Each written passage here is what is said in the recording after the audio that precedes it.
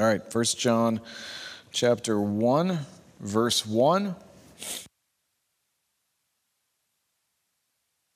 says, "That which was from the beginning, which we have heard, which we have seen with our eyes, which we looked upon and have touched with our hands, concerning the word of life. The life was made manifest, and we have seen it and testify to it and proclaim to you the eternal life, which was with the Father and was made manifest to us. That which we have seen and heard we proclaim also to you, so that you too may have fellowship with us. And indeed our fellowship is with the Father and with his Son, Jesus Christ. We are writing these things so that our joy may be complete." Date, author, and occasion would normally be the first part of any message that I would preach when beginning a new passage. I know all that stuff. I just realized I neglected to put any of it in my notes, so we'll just ad lib here. The date would have been sometime around 80 CE or AD, depending on which you prefer, 80 AD. The occasion would have been that John was writing something of a commentary, an accessory to his gospel, to a specific group of people that had the Gospel of John in hand and were battling the false teaching of Docetism, which is kind of a form of Gnosticism in whatever region these folks were residing. So what you have in the letter of 1 John is an effort on his part from a human perspective to buttress those points from the Gospel of John that these folks needed to elevate and value in order to not reach wrong conclusions about the physical nature of Jesus Christ's advent and what he accomplished by coming in human form. Oh, it was written by John. That's the author. So there you go. Also, I should mention before I go any further that the reason that Lisa is not in here is because she's out doing the nursery. So there's a lack of baby back here, and if Naomi were here, there'd be a lack of baby in this area because she and I know Jackie and I know some other ladies worked to kind of set up a corral where the babies can be kept. The babies don't bother me, but it just practically speaking, I recognize it's a distraction for the parents. So hopefully it's nice to just be able to sit there and listen. Maybe I'll even have something worth hearing, right? So in the beginning of this epistle, John makes reference to John 1:1. Let's go look at it just so that you can see what I'm saying is true. So if you flip back to the Gospel of John and just look at the first couple of verses there.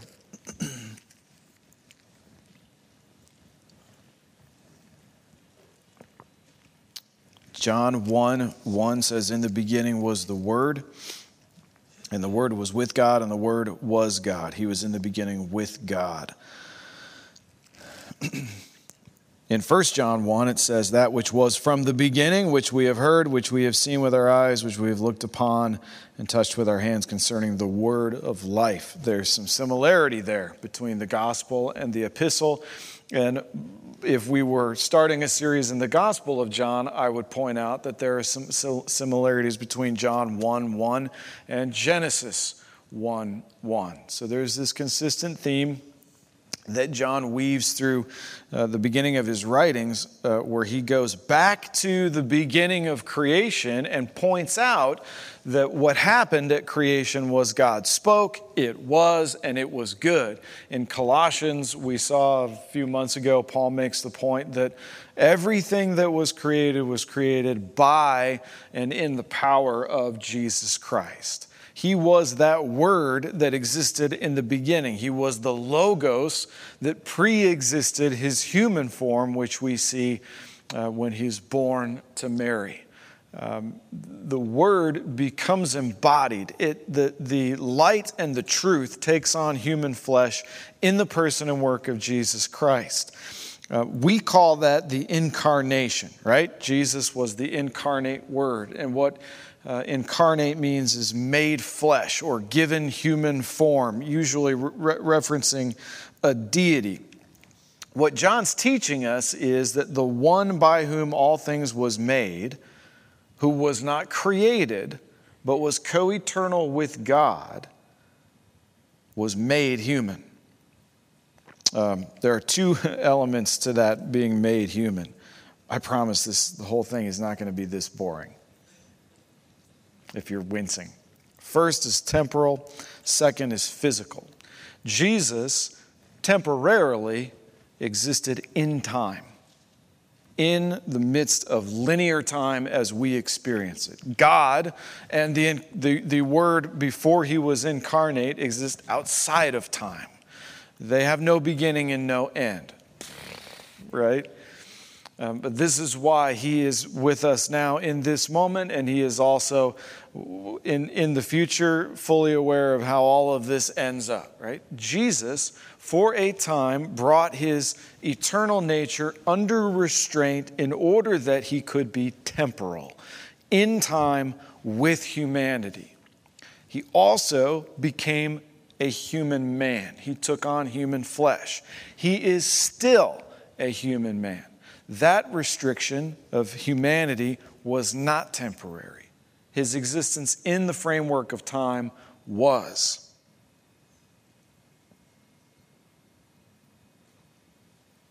John 1:14 says it like this: "The Word became flesh and dwelt among us. We saw his glory, glory as of the only begotten from the Father, full of grace and truth." The Word became flesh. Galatians 4:4 says it like this: "When the fullness of time came, God sent forth his Son, born of a woman, born under the law." And then in Romans 8, Paul says it like this, Romans 8:3, "What the law could not do, weak as it was through the flesh, God did, sending his own Son in the likeness of sinful flesh as an offering for sin. He condemned sin in the flesh." For our purposes, let's turn to Hebrews, which is just back a little bit from where we are, chapter 2. Hebrews chapter 2.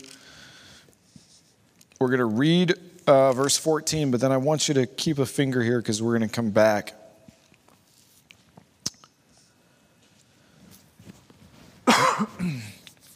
Hebrews 2:14 says, "Since therefore the children share in flesh and blood, he himself likewise partook of the same things."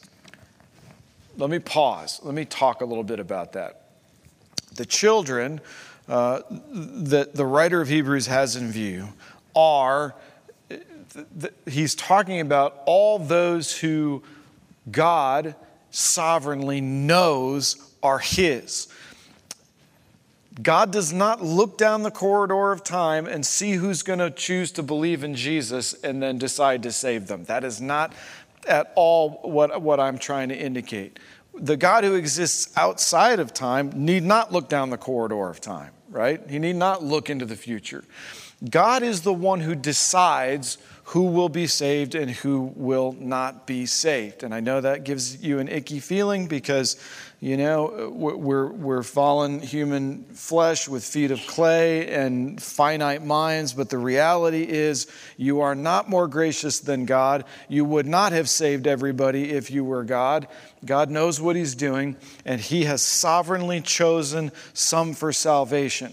all those who were chosen for salvation, who share in flesh and blood, are not able to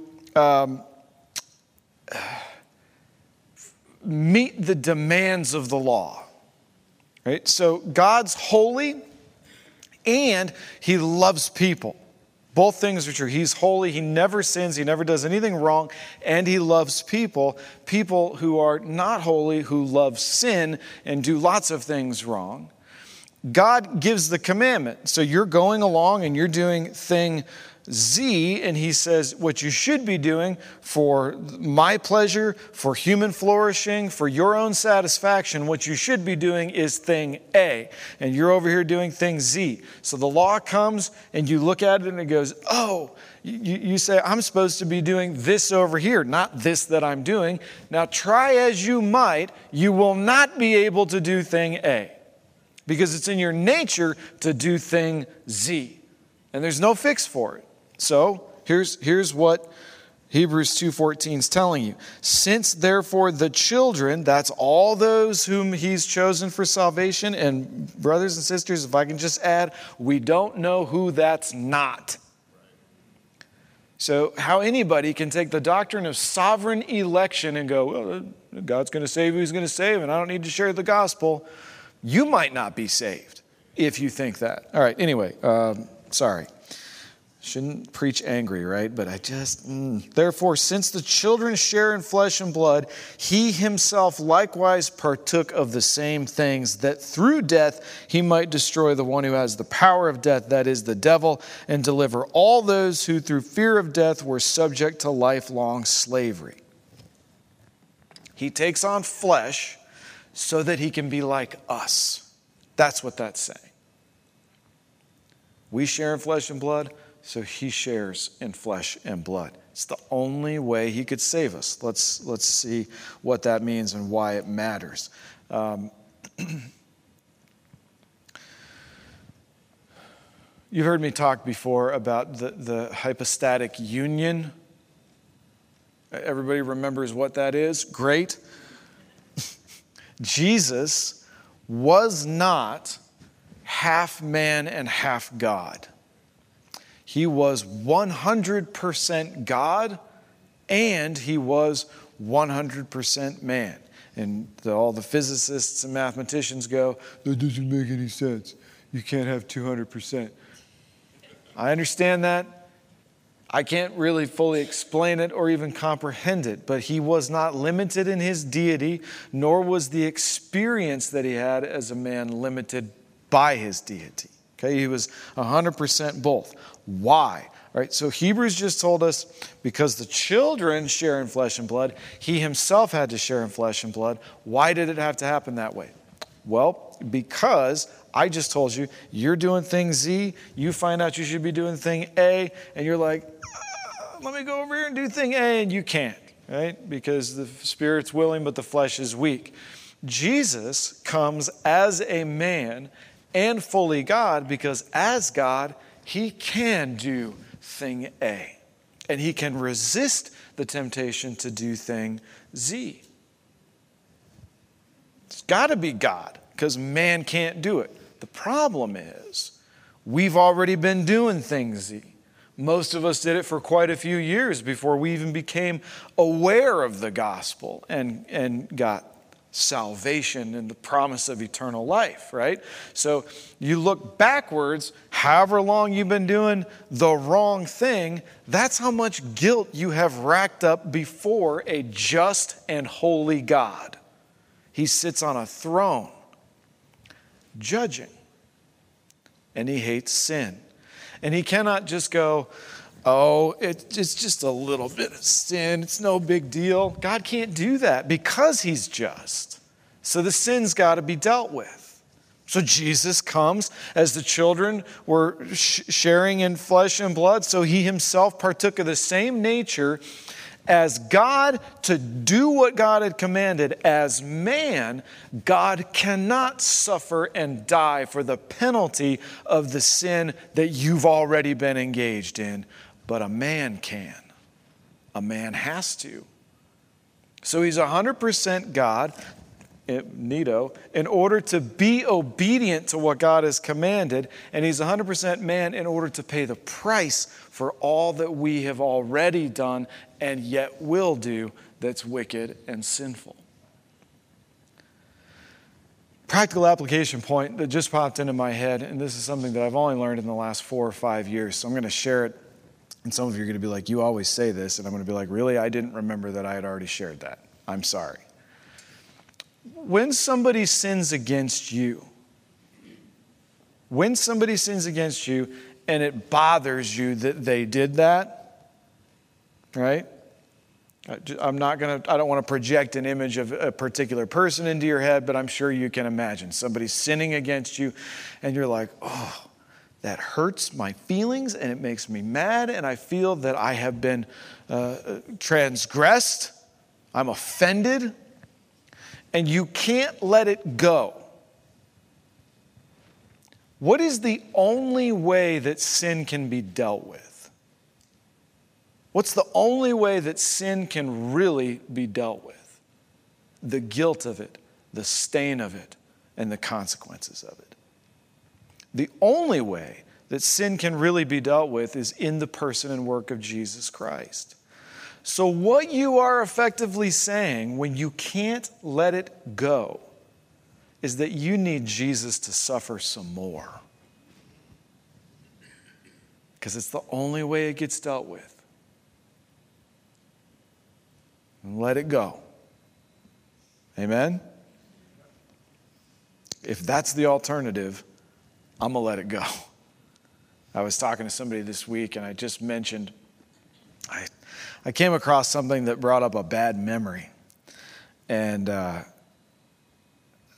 told the person I was talking to, I'm like, I believe that part of forgiveness is laying down the right to hurt them back. Right? Somebody hurts you. If you forgive them, you're laying down the right to hurt them back. But another part of forgiveness is letting go of the emotional negativity that you have inside. And honestly, I think that's the harder part. But even that, the only way that can be dealt with is in the person and work of Jesus Christ. So this is why the Bible says, let bitterness and wrath be put away. Let it not be among this people a feature that we're bitter and wrathful. Because the only way that's going to get dealt with is in Jesus Christ. So what does it mean and why does it matter? Well, we have to begin here that Jesus became flesh. We have to begin here because John's laying the foundation upon which our shared life rests. All right? So look back at Hebrews 2 again. Remember I said stay there because we're going to come back. Verse 16. For surely it is not angels that he helps, but he helps the offspring of Abraham. Therefore, he had to be made like his brothers in every respect so that he might become a merciful and faithful high priest in the service of God to make propitiation for the sins of the people. For because he himself suffered when tempted, he is able to help those who are being tempted. So the church... And the word, I know for sure it's most of the time, it might be all of the time for church in the New Testament, ecclesia, from which we get fancy theological doctrinal terms like ecclesiological, which just means it has to do with the church. I didn't go to seminary, and that's part of the reason why I was like, you guys are just coming up with words to make things sound harder than they really need to be. I know some of you will never be back having heard that news. The word ecclesia or ecclesia in the New Testament is made up of two words, so it's a compound word. One of them means those called. One of the words means those called, and the other one means those gathered. So ecclesia means the called or the chosen and the gathered together. So what the church is those who've been called out of sin, out of darkness, into life and obedience and light, and then gathered together. So you have yourself individually. Hopefully you've been called. But you can't be gathered unless you do it with others, right? You're going to be gathered by yourself. That's just you being there. The gathered means the community of faith believers. So the common part then of our community is that we have come to faith in Jesus Christ. Say amen. Okay? As Jesus identified with us, as the children share in flesh and blood, so he himself shares in flesh and blood. As Christ identified with us, we identify with one another. If he can condescend to go, let me be like you, so I can save you from your own sinful, evil, wicked rebellion, how on earth is it that a Christian can be like, I'm not going to church? I've been hurt too many times. And I shouldn't act like that about it because that's somebody that probably needs a hug, right? So I shouldn't mock them. But it's like, in my worst moment, dealing with church stuff and church people, I've never been like, the option's on the table that I could just not come back. What? And I'll just stay home and listen to sermons on the internet. I just can't. It's too hurtful to be around people. What? There are 350 some odd one another's in the scriptures you can't do by yourself. At no point in Ephesians does Paul say, sit in your basement with a single light bulb on and then do all these things, because it can't be done. You have to be with other people, right? Jesus identified with us, so we identify with one another who have come to faith. How does this faith thing happen? 1 John 1:1 and 2. Excuse me. Oh yeah, I have to put on my glasses. There we go. That which was from the beginning, which we have heard, which we have seen with our eyes, which we looked upon and have touched with our hands concerning the word of life. The life was made manifest, and we have seen it and testified to it and proclaimed to you the eternal life, which was with the Father and was made manifest to us. So let me say that a different way. The apostles and the other New Testament writers were witnesses of the reality that Jesus came in the flesh. They wrote down what they had witnessed, and now we're reading what they had written down. How does this faith thing come to happen? Well, faith comes by hearing the Word of God or reading it, whichever verb you would prefer to use. These apostles and New Testament writers observed it, they wrote it down, and proclaim it to us. Verse 3, that which we have seen and heard we proclaim also to you, so that you too may have fellowship with us. And indeed our fellowship is with the Father and with his Son, Jesus Christ. So those who embrace the witness, the testimony of the New Testament writers are those who embrace by faith this testimony are saved from their sin and rebellion.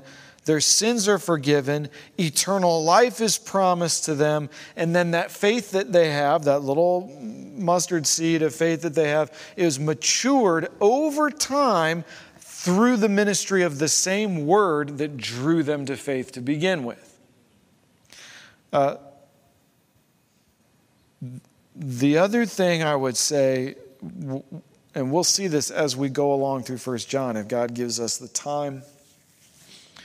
The other thing that matures us in our faith is the realities and experiences that we have are also shared by sinners with sinners. So one of the things that I do when I'm preaching is I try periodically to weave in a personal anecdote or story, right? To just ring the bell and get you focused, because we love gossip. And so even if I start talking about myself a little bit, you're like, ooh, maybe he's going to reveal something. We do the same thing in our interactions with each other. What are most of your conversations about? Something that happened, right? Or something that's going to happen, or something you hope will happen. Most of what we talk about is, you get home from work, I get home from work, Lisa gets home from work, the kids get home from school. How was your day? And then we fill in the space with how our day was. And sometimes it was great, sometimes it was terrible. We come to church, and what do? How many times this morning, did you have a good Christmas? Right? What are we talking about? We're talking about what happened. We're sharing our lives with one another through testimony, through a witness of what had occurred. So the realities and experiences that we have get shared with one another. Those individuals sharing life in that way constitute the church, the body of Christ. And in the context of church, we see, we hear, we taste, we feel with our hands the things concerning the word of life, which means as we go along, the conversation must, of necessity, shift from how was your Christmas to something a little bit more substantive. Substantive. I put the emphasis on the wrong syllable. Something a little more substantive, like, hey, could you pray for me because I'm facing this week? Or an update. Hey, I asked you to pray for me last week about this thing. Here's what happened. Or we just talk about, my week stunk because my kids are going wild or the marriage is struggling. And then the more we do that, the more we're sharing deeper experiences and more impactful experiences.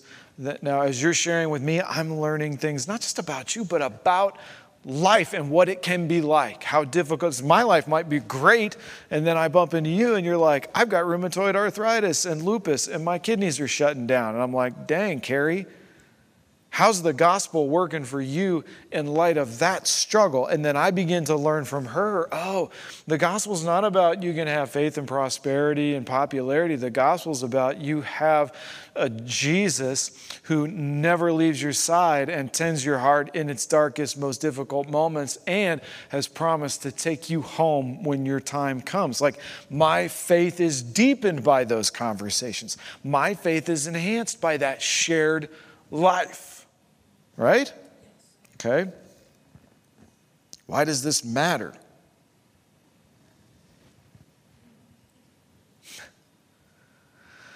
Well, it matters because where we begin matters. And where we begin matters because a healthy church will be preoccupied with developing our faith in the context of community. It's not a bunch of lone rangers who are just throwing money into the same tithe bucket. A healthy church will be preoccupied with developing our faith in the context of community. Where we begin matters because the church will tend to be distracted with other things. And if you've been to church for any number of years, you've seen this happen. Instead of cultivating faith, we cultivate traditions or programs or property. Right? Instead of cultivating what's clearly prioritized in Scripture, what we really end up doing is just cultivating idolatry. Where we begin matters because it affects dramatically where we end up. This is why you notice, I'm not trying to be unkind, and I don't have anybody in mind, but I've had enough conversations with people. You go home to visit family in another state, and you go to church with them, and I've heard this many times over the years. It just felt like it was an inch deep and a mile wide. Many times I've heard this from folks who go to other churches, and they're like, it was big and the music was amazing, and but it just didn't seem like there was much substance there. Well, there's two reasons for that. Number one, you're just visiting. You got to get to know those people if you're going to have depth of relationship. Amen. So let's go easy. Let's be nice. But number two is it's not uncommon for churches to be preoccupied with things that don't matter. Building funds, children's programs, building a Christian Ferris wheel, right? Where we begin matters because we might also become sinfully preoccupied with the purity of the community. So where did we begin? Well, we began with Jesus really came in the flesh. He really became temporal and physical, in time with a physical body. That's where we started, right?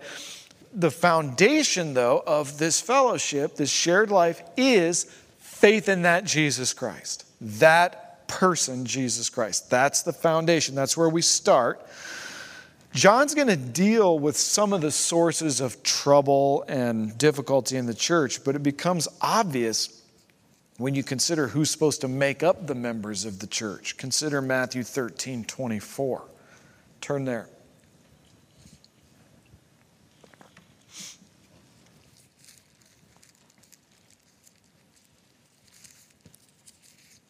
Matthew 13.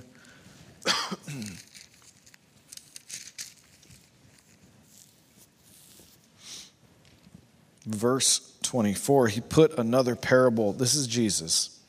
He put another parable before them, saying, the kingdom of heaven may be compared to a man who sowed good seed in his field, but while his men were sleeping, his enemy came and sowed weeds among the wheat and went away. And when the plants came up and bore grain, the weeds appeared also.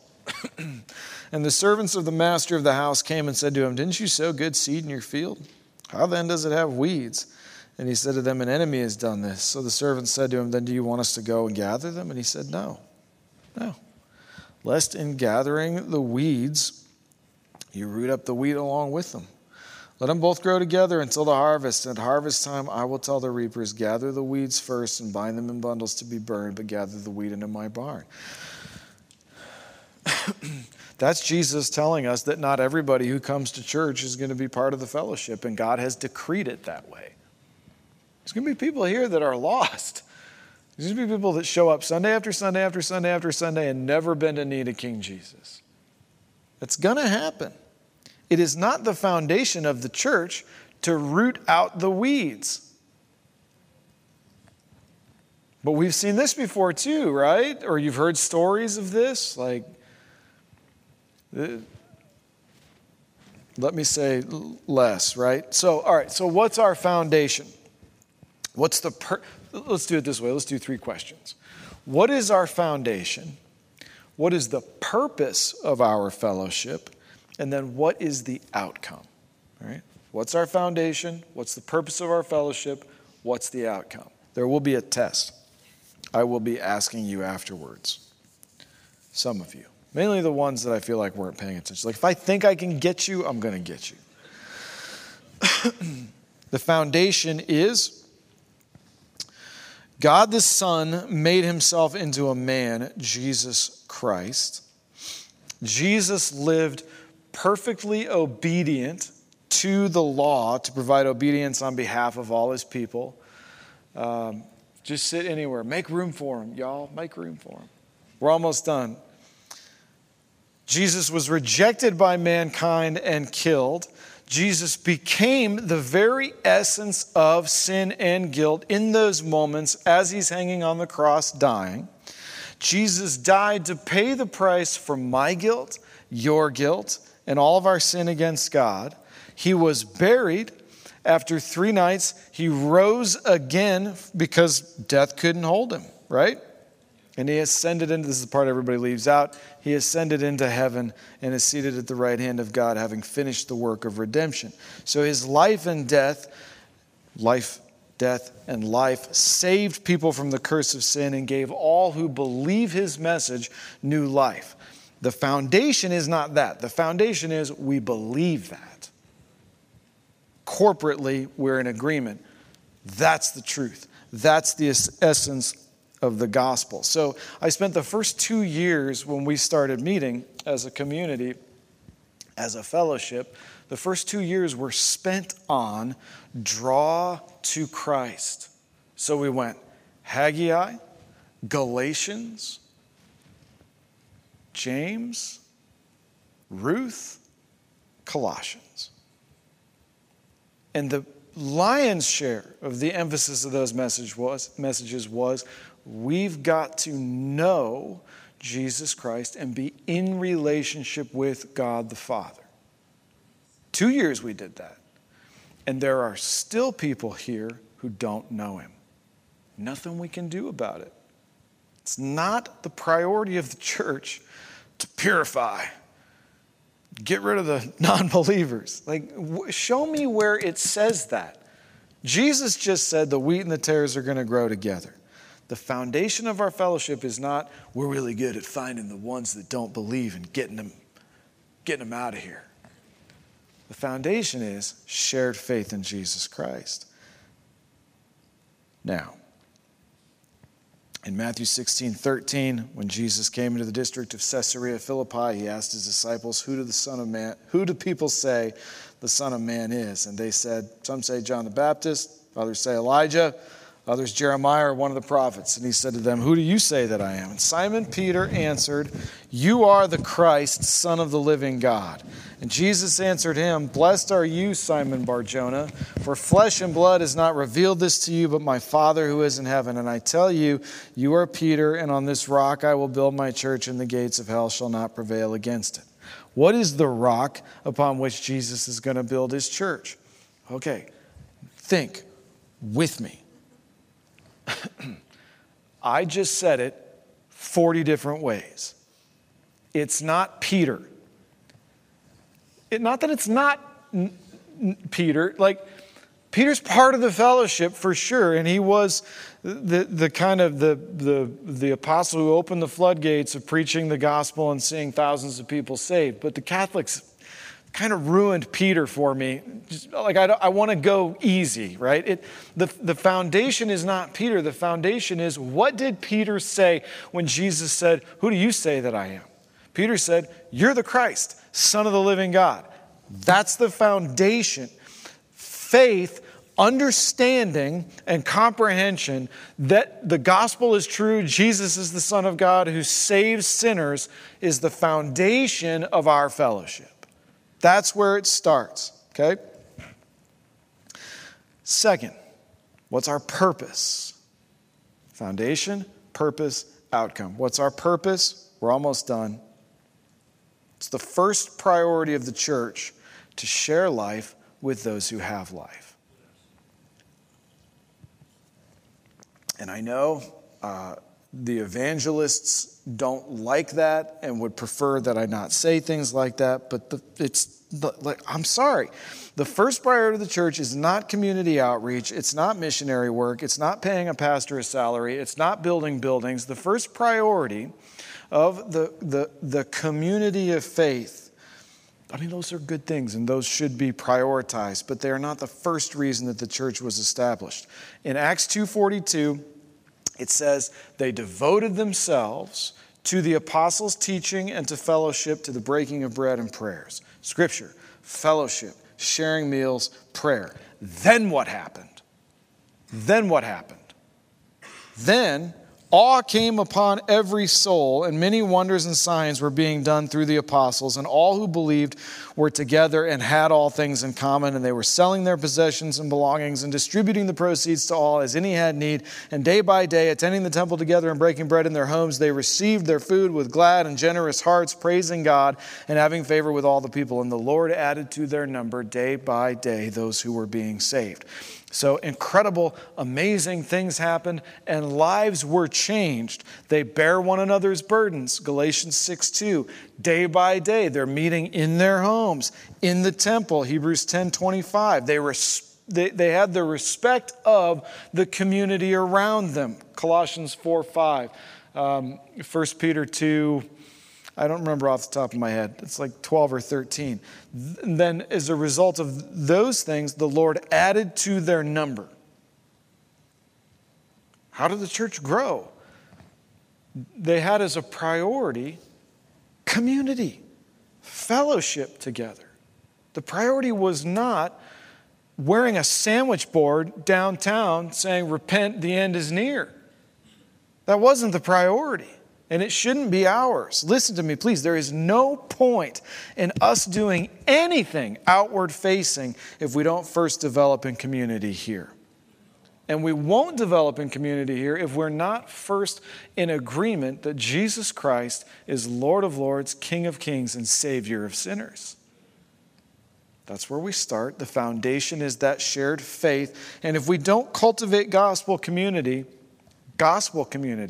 we won't have a church here. We will have something that looks like a church but is far more damaging.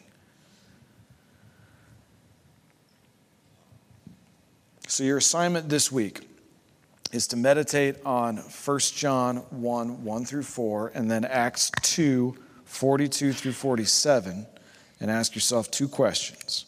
Question number 1, is my foundation Jesus?